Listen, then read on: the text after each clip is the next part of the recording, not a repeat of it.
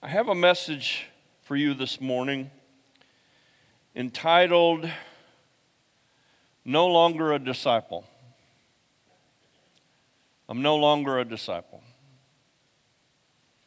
Yeah, that's a good time not to say amen, at least right this minute. That title is for a reason. And you might think, well, wait a minute, aren't we about making disciples? How can you stand up in front of us all and say, I'm no longer a disciple?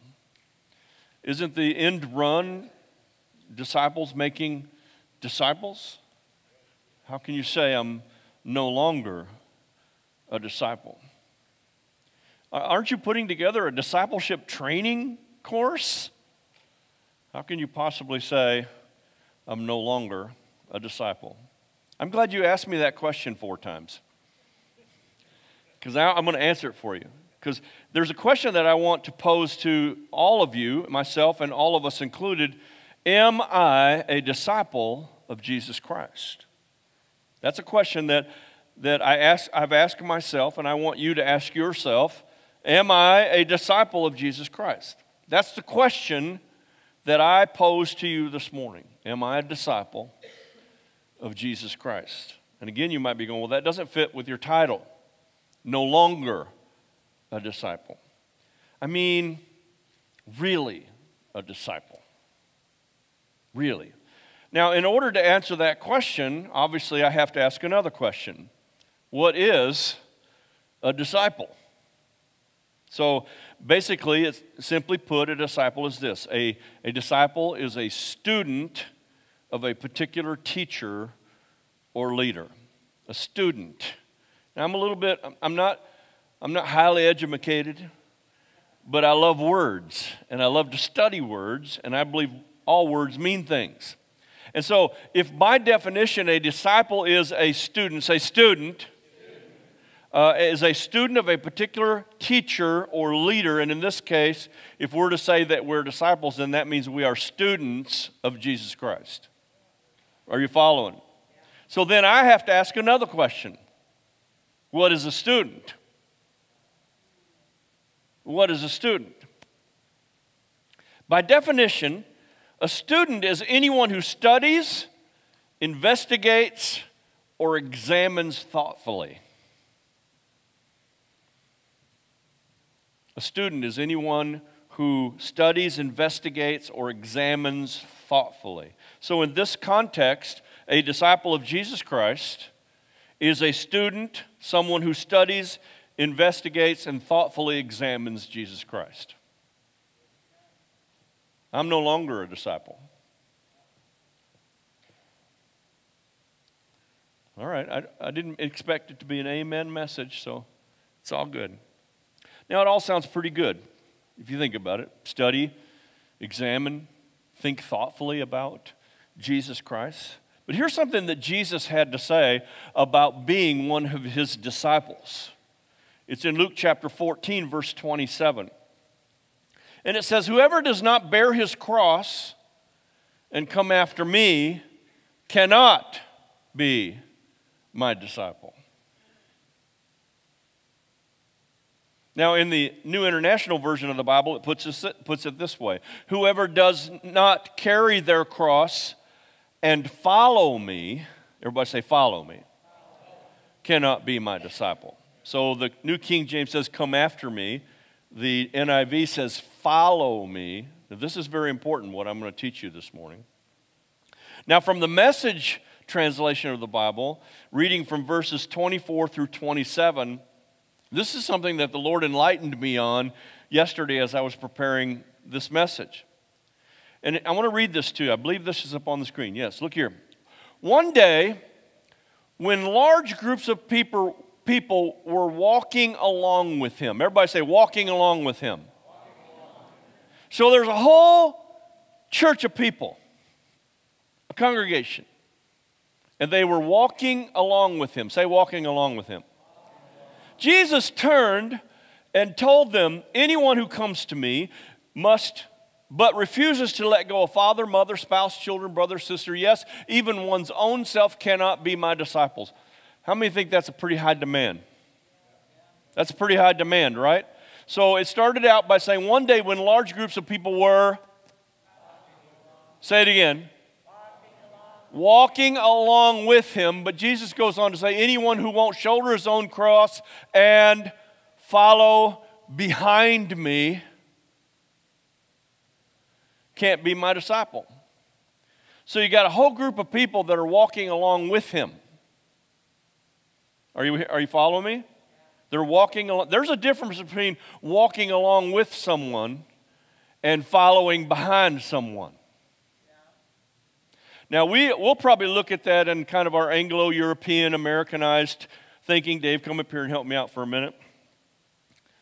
And so I'm going to have you walk along with me. So walk along with me. So we're walking along together, right? All right, now I want you to walk behind me. Now there's a huge difference, okay? Now this is kind of how we would look at it, thank you, in our American thinking. You can't walk behind someone if you're walking along with them. Okay?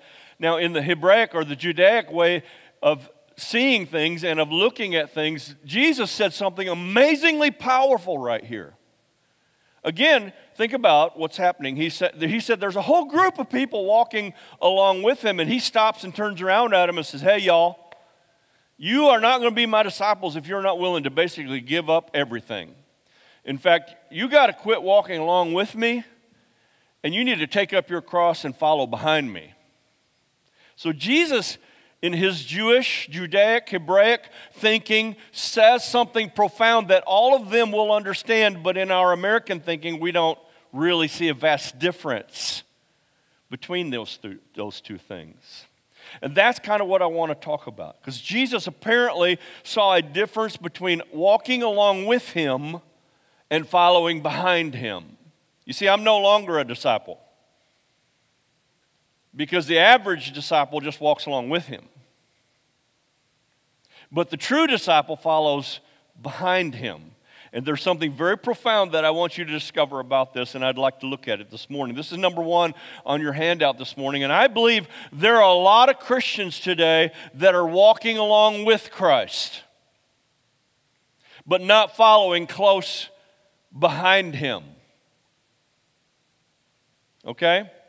Now, the Hebrews don't actually use the word disciple.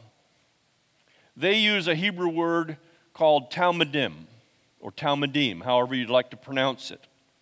And in the Hebraic perspective of this word talmidim, it goes far deeper than our word disciple. Because our word disciple simply means that I'm a student of, and I study and thoughtfully examine.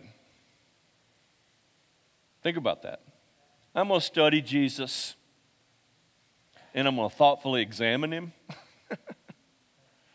Seriously? I'm no longer a disciple, Jim. Okay? All right, y'all with me so far? So there are a lot of Christians today who are walking along with Christ, but they're not following close behind him. So this word talmidim, Talmidim, it was not someone who simply studied a person, a leader. It was not someone who has simply investigated a leader, and it was not someone who thoughtfully examined a leader. A talmidim was someone who was a very close follower of a specific rabbi. Okay, and there were many rabbis. In fact, those Jews who did not know and did not recognize Jesus as Messiah did recognize him as one of the major rabbis of that time. Okay, now this is important to understand. So biblical history tells us that a talmidim, which is the Hebrew word for our word disciple, would walk behind the rabbis and follow them wherever they went. They never walked along with them. Come, let's do this again. Let's say for a minute, I'm the rabbi. Okay. All right, you're the talmidim. But you just want to thoughtfully examine me. So you're just going to walk along with me. Okay? He's not going to get a whole lot from me unless I turn to him. But now he's going to be a talmidim who follows close behind me. Okay?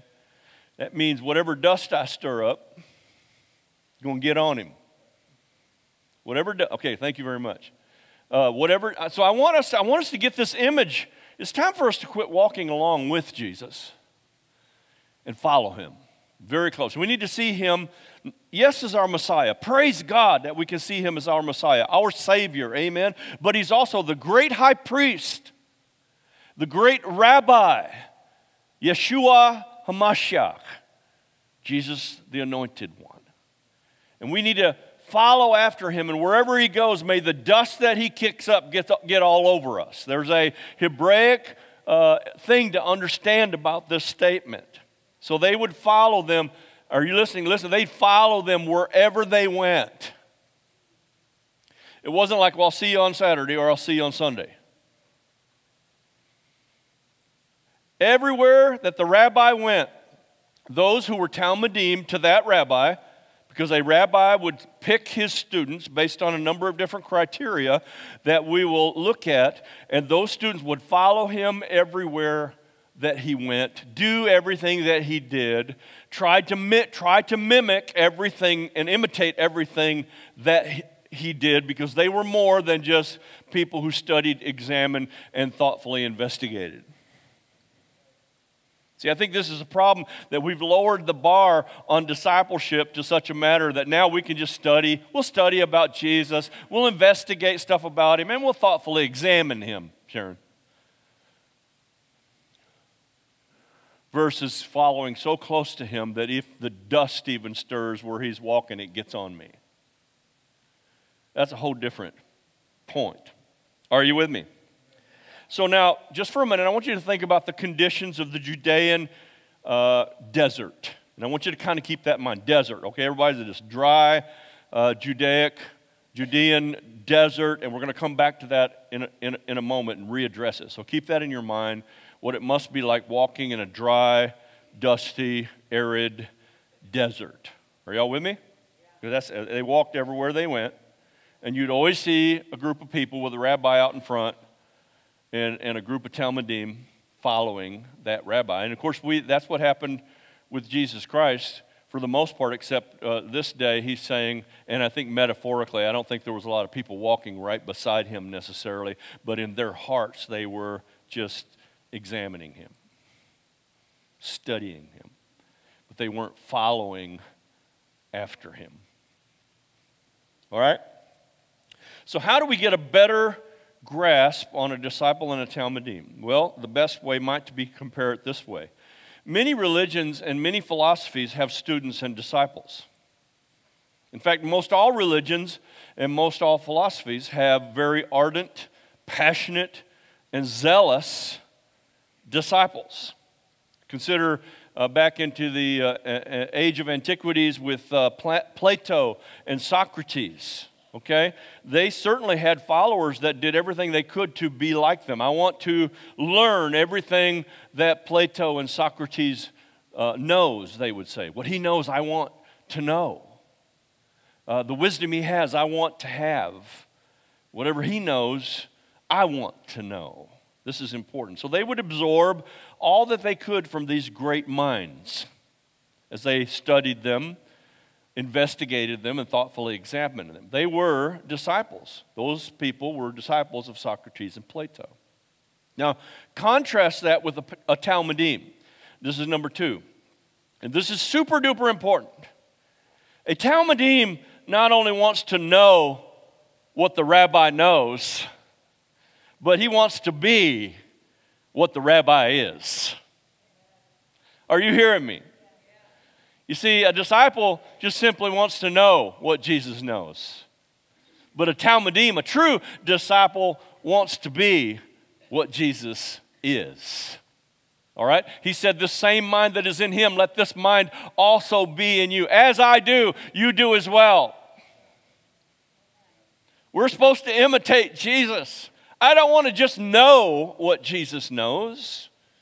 I want to be what Jesus is. I didn't say I want to be a Messiah, but when I get around people that need healing, by gummies, I want to see them get healed. Amen? When I get around people who are dealing with depression and the oppression of demonic forces, I want to be able to cast those demonic forces out with a word. Can somebody say amen? So we've just been spending our time wanting to think like he thinks, to know what he knows, and then try to act upon that knowledge instead of actually walking in the power of who he is. I'm no longer a disciple. And I hope I'm helping somebody today, because I don't just want an intellectual relationship with Jesus. I think a lot of us have a pretty intellectual relationship with Jesus. Therefore, we try to do the things that Jesus did, and they don't work for us. And we wonder why. Must be something wrong with Jesus, or the church I'm attending, or the pastor. Maybe you've just spent too much time thoughtfully examining this Jesus, instead of following so close behind him that spiritually, metaphorically, the dust he kicks up covers you.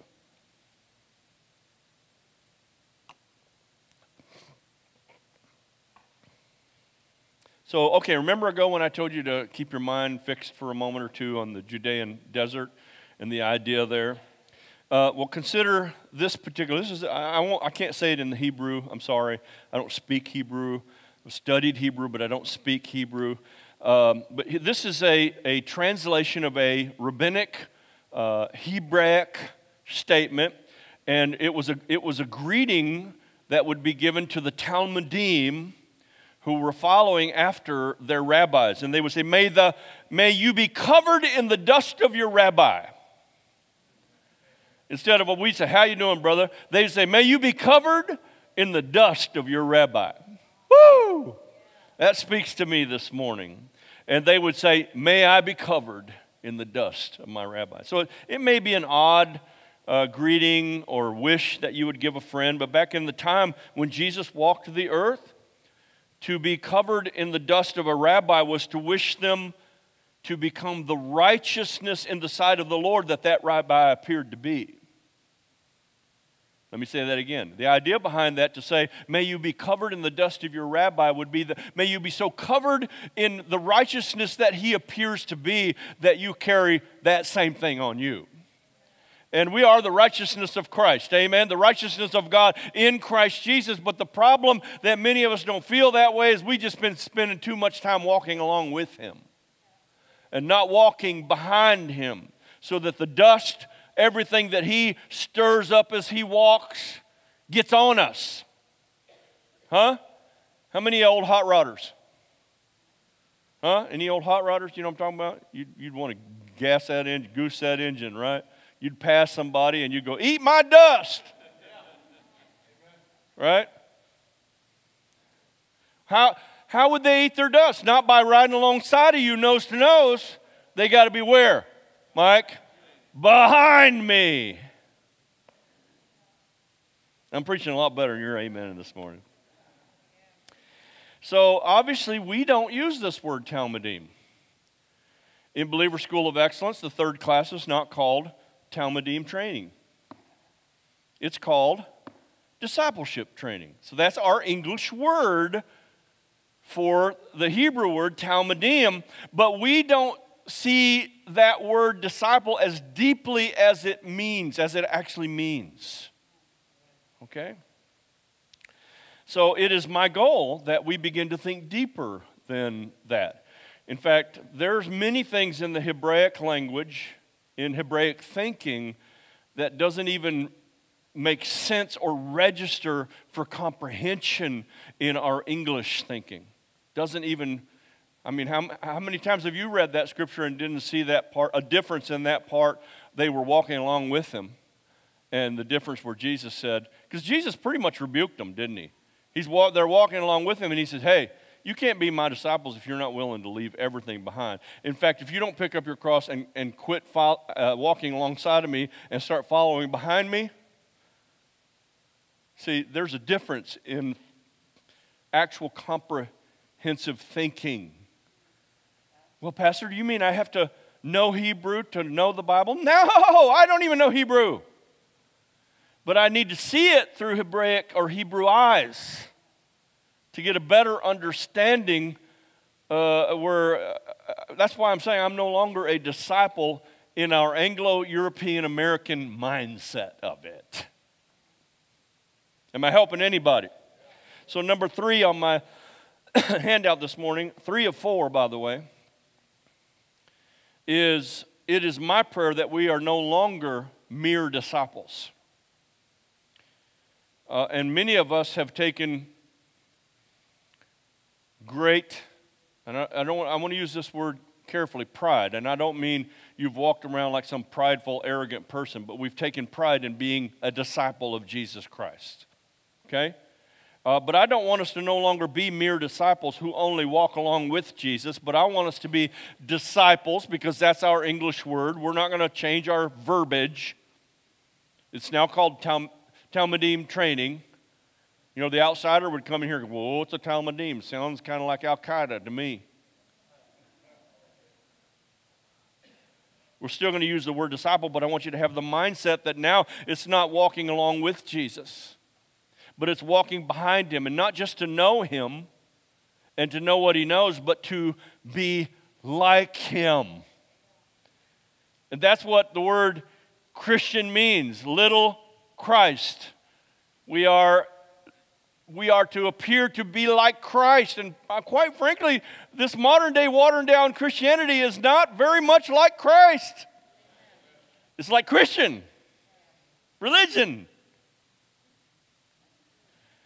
So that should be our goal, to walk so closely behind our Master that we are covered in whatever dust he kicks up, that we are covered in who he is, not some religious ideology of who he is, but to truly be like him, so that wherever you go, Jesus, so much of Jesus is all in you and all over you that you get the same results. And we should be getting the same results. In fact, we should be getting better results according to Scripture.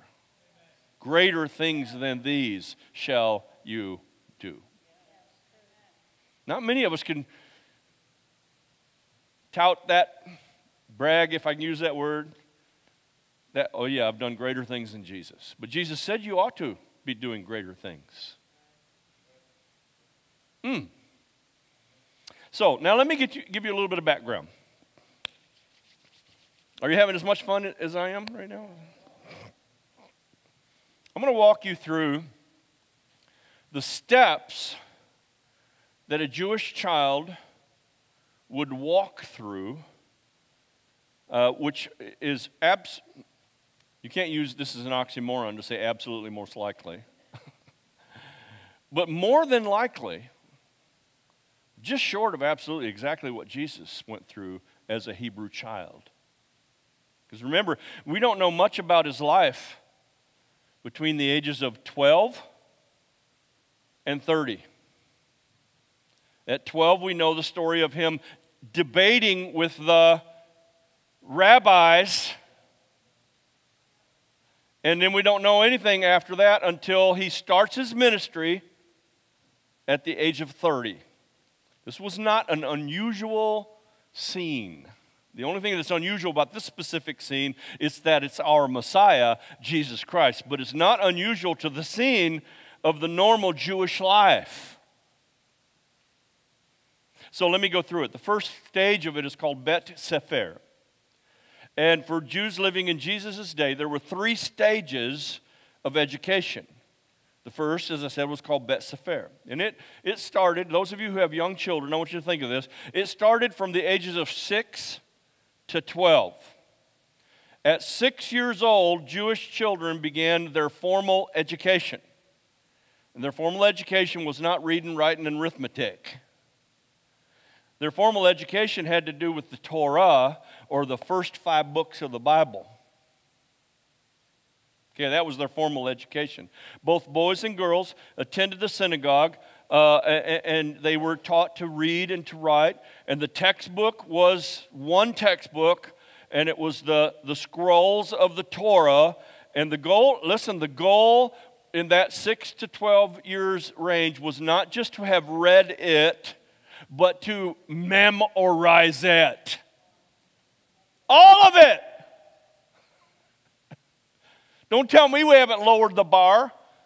Some people can't even remember how to quote John 3:16, let alone 6 to 12-year-olds who could quote the entire first 5 books of the Bible. Say, what? Some of you who have 6-year-old kids are going, not my 6-year-old. Some of you have 12-year-olds are going, not my 12-year-old.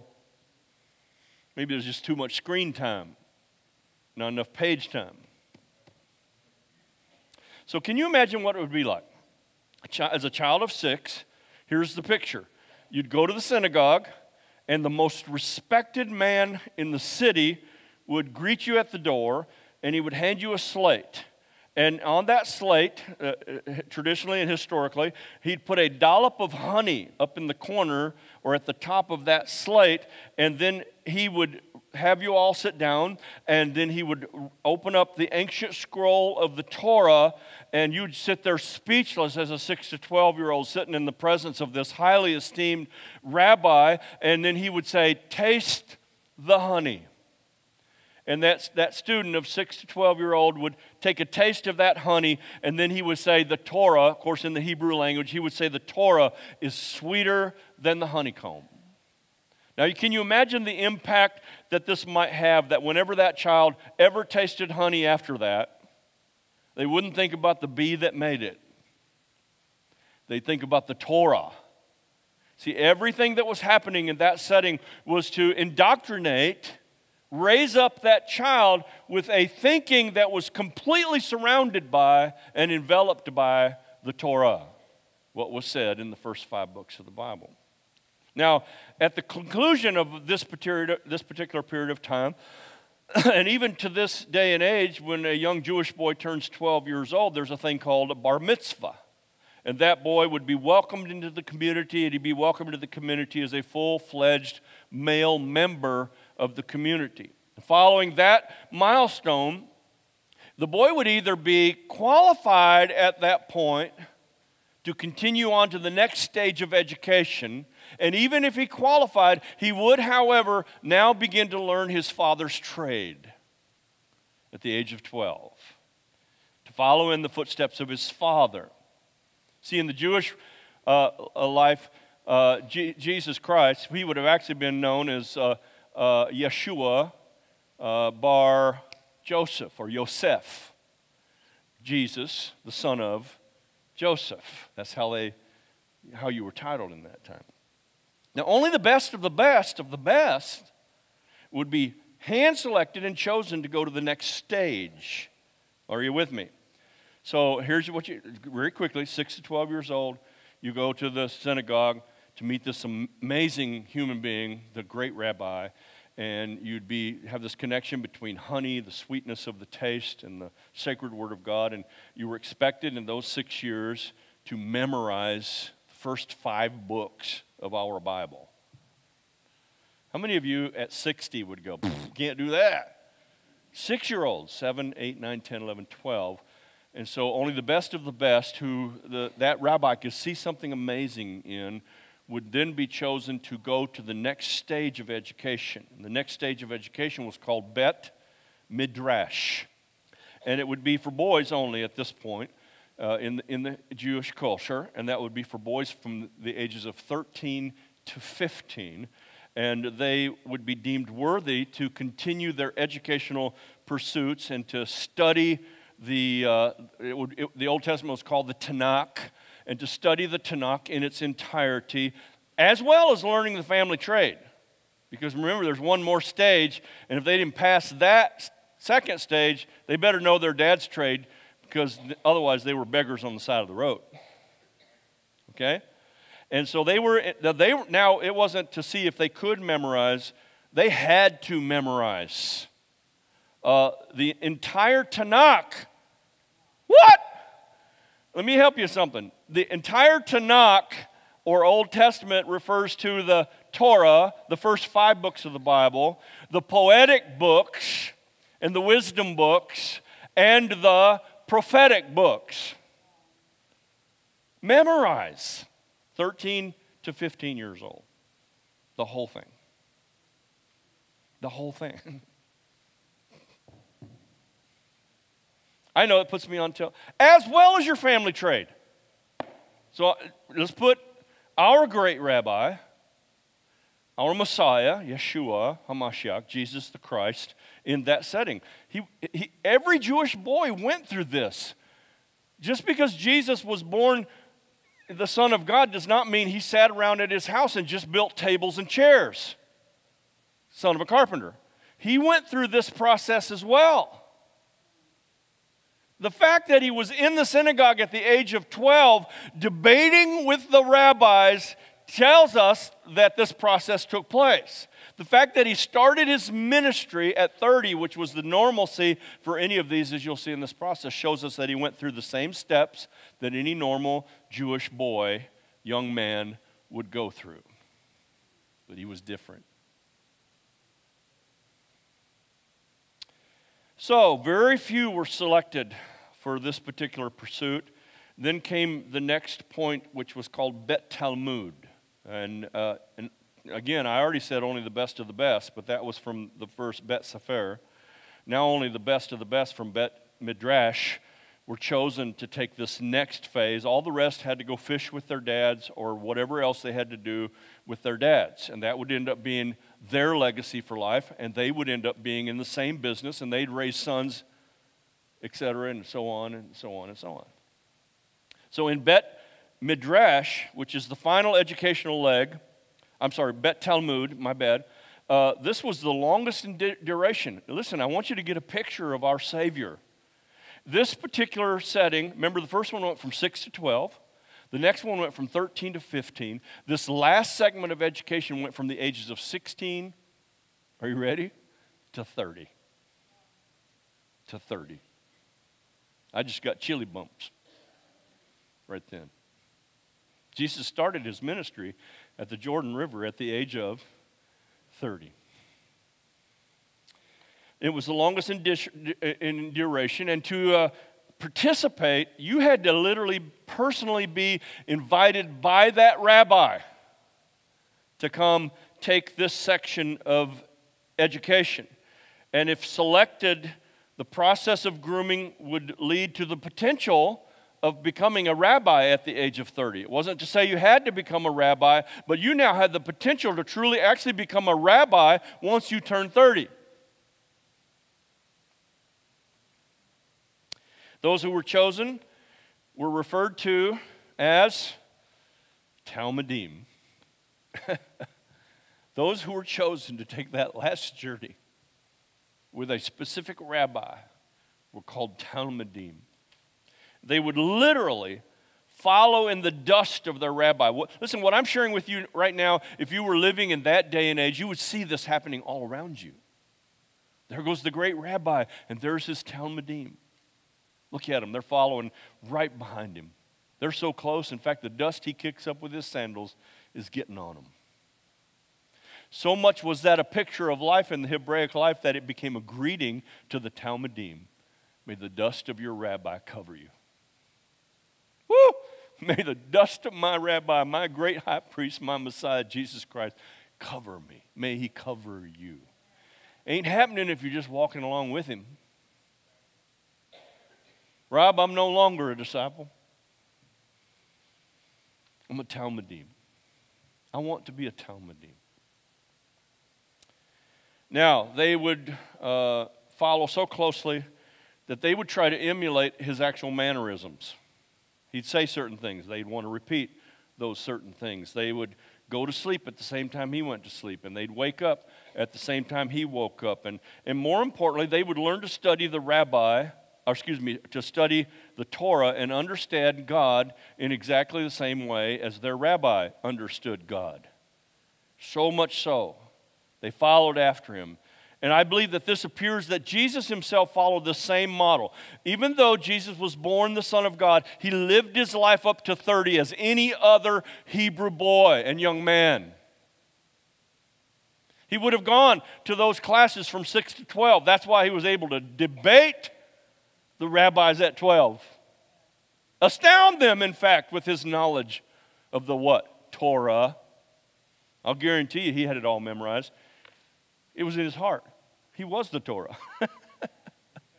So he was clearly hand-marked got to watch out for this one. He's definitely going to be a rabbi someday. And probably all the other rabbis were flipping coins on who was going to get him. So from the age of 13 to 15 now, he went to the next stage, and he not only memorized the Torah, he memorized the entire Old Covenant. And he was so, he knew it with such depth and with such understanding, I'll bet you only the highest class of rabbis could get these kids between the ages of 13 and 15. And they were probably jockeying for position with this one, Yeshua Bar Yosef, or Yosef. He's pretty sharp. He sure does know these scriptures. He not only quotes them, but he can tell you about them, and he can even explain what they mean. I want that one. Every rabbi is probably, drawing straws on who gets Jesus. And Jesus follows a rabbi. The Bible history does not express to us what happens to him from the ages of 12 to 30. It's not written in there. But if he's anything like any other Jewish young man, he went through the same things that history shows us here. And he probably followed a specific rabbi from the ages of 15 to 30. 15 years. With knowing that I got to get so close to this rabbi, I have to set the example for every other Talmudim. I'm going to get so close to this rabbi that who he is and what he does and what he thinks and what he believes and how he acts just gets all over me. That ain't the normal Christian, y'all. We live vicariously. A lot of Christians live vicariously through the spirituality of their pastor. A lot of husbands live vicariously through the spirituality of their wives. We should be living so accurately to what Jesus did that we, in many respects, in this human frame, become everything that he was, short of the Savior. So Jesus starts his ministry formally at the age of 30. As I said, the Bible is silent as to who his mentors may have been, but we do know that he selected his own disciples. He went through a process of selecting his own disciples, just like those young 15-year-olds that would be invited to Bet Talmud. They left, these disciples that Jesus picked, they left everything to follow their rabbi. This great rabbi, he's historical. Everybody's heard about Yeshua Bar Yosef. And he's been under the great rabbi, and now he's getting ready to start. Listen, this was no oddity to them. And then this guy, Yeshua Bar Yosef, comes and says, follow me. Follow me. We don't have any record of these 12 disciples saying, but wait a minute, Jesus, I'm a fisherman. Now, in fact, we got a lot of history that says a lot of the guys, if maybe even all the guys, never even made it through the second phase of this educational process. That's why they were doing their dad's trade when Jesus came to get them. They dropped everything, Mike. To do what? Follow and may the dust of this rabbi. I can't believe I've been chosen. I was passed by all those years ago, and this guy's coming along and saying, no, you, fisherman Peter, follow me. They knew what that meant. I feel the anointing of Jesus Christ in this place. So they left everything to follow this rabbi from Galilee. They didn't know he was the Messiah. I'll guarantee they knew of him, of his reputation. No doubt they walked in his dust, wanting to be just like their rabbi. That was their culture. He's my rabbi. I'm going to be like him. I'm going to eat like he does. I'm going to sleep when he does. I'm going to get up when he does. How he talks, I want to talk. And what he thinks, I want to think. And what he knows, I want to know. And who he is, I want to be. That's a whole big difference, y'all, from our idea of a disciple.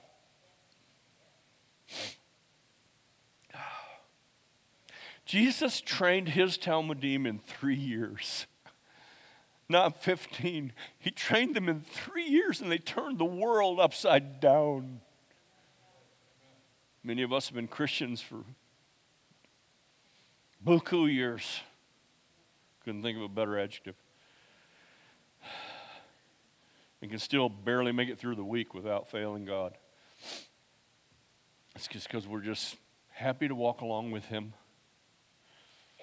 And we have no cost of the discipleship to give up everything for Him, to walk so closely behind Him that even if He makes a breeze, a wake of dust, a wake if I can feel the draft,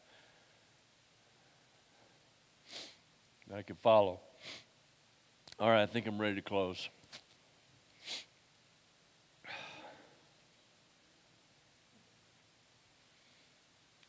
Far too many Christians settle for so little in their Christian walk.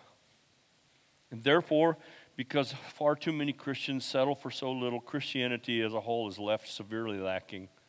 Most of the world, especially this millennial age, has no trust in Christians, no trust in religion, no trust in churches, no trust in pastors. They're sick of thoughtfully examining something. It has to be real. And quite frankly, most Christians aren't very real, except on Sunday. Or except when called upon at that specific moment to say all the right things and do all the right things. And this is, I'm not suggesting that we become like any of these other radical people, but Christianity is severely lacking. You know, I mean, the idea of this passion and this ardent zeal is so well seen in even some of our brothers and sisters, if we can say that, from the Jehovah's Witness that will go door to door. They have a segment of life that they're, you know, wear the black tie and the white shirt and go door to door to door to. Or if that was demanded of most Christians, they say, I'll go to another church. Thank you for nodding, because you know that's true.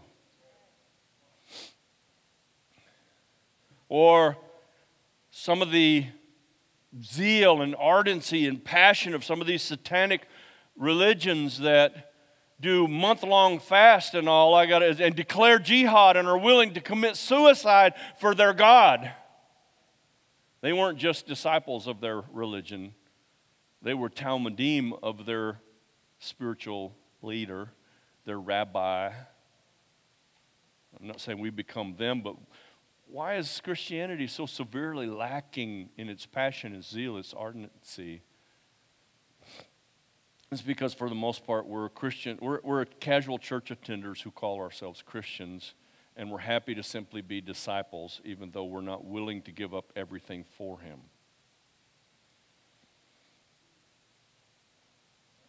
Why does the truth seem powerless in comparison to some of these other religions? Could it be that the followers of Jesus Christ have so lowered the bar and have accepted such a watered-down version of truth that the original cannot even be seen today?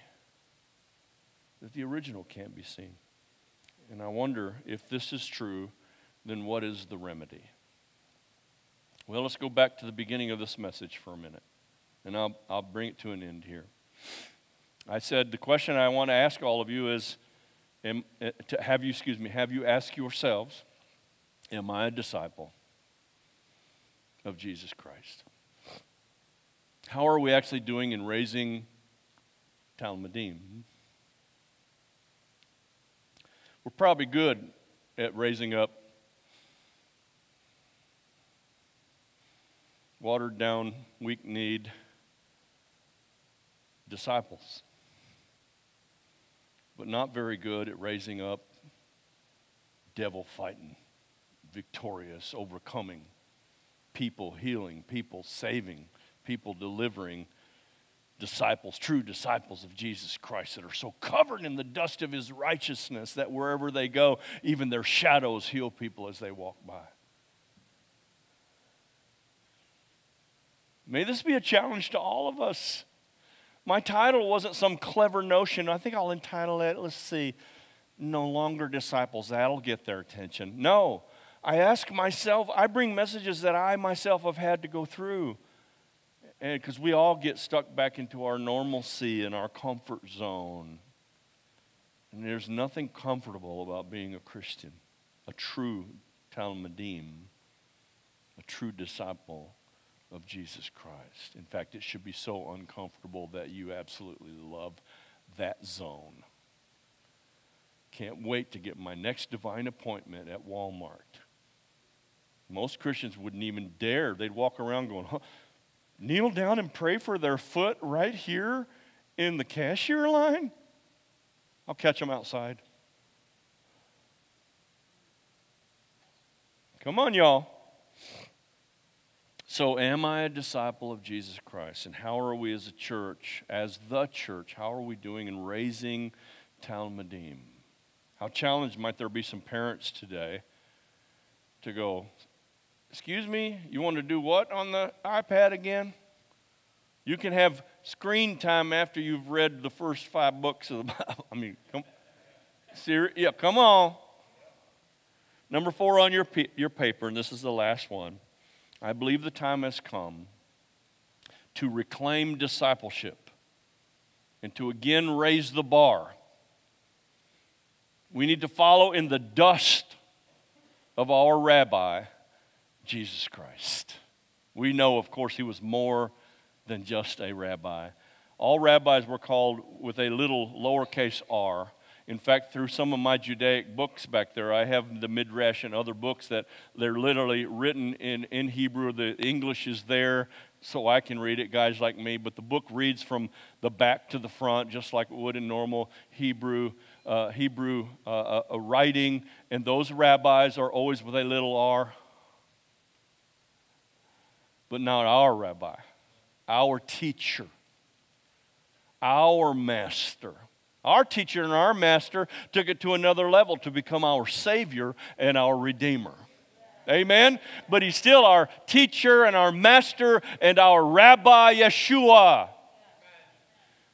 Let's quit walking along with him and start walking close behind him. And may the dust of his righteousness cover you. May you walk so closely behind him that your mannerisms become like his mannerisms. May you walk so closely behind him that what you say would probably be something that he would say. May you walk so closely behind him that how you think would be how he would think in any given circumstance. If you can believe it and you can receive it, would you give the Lord a praise in the house of God this morning? Come on.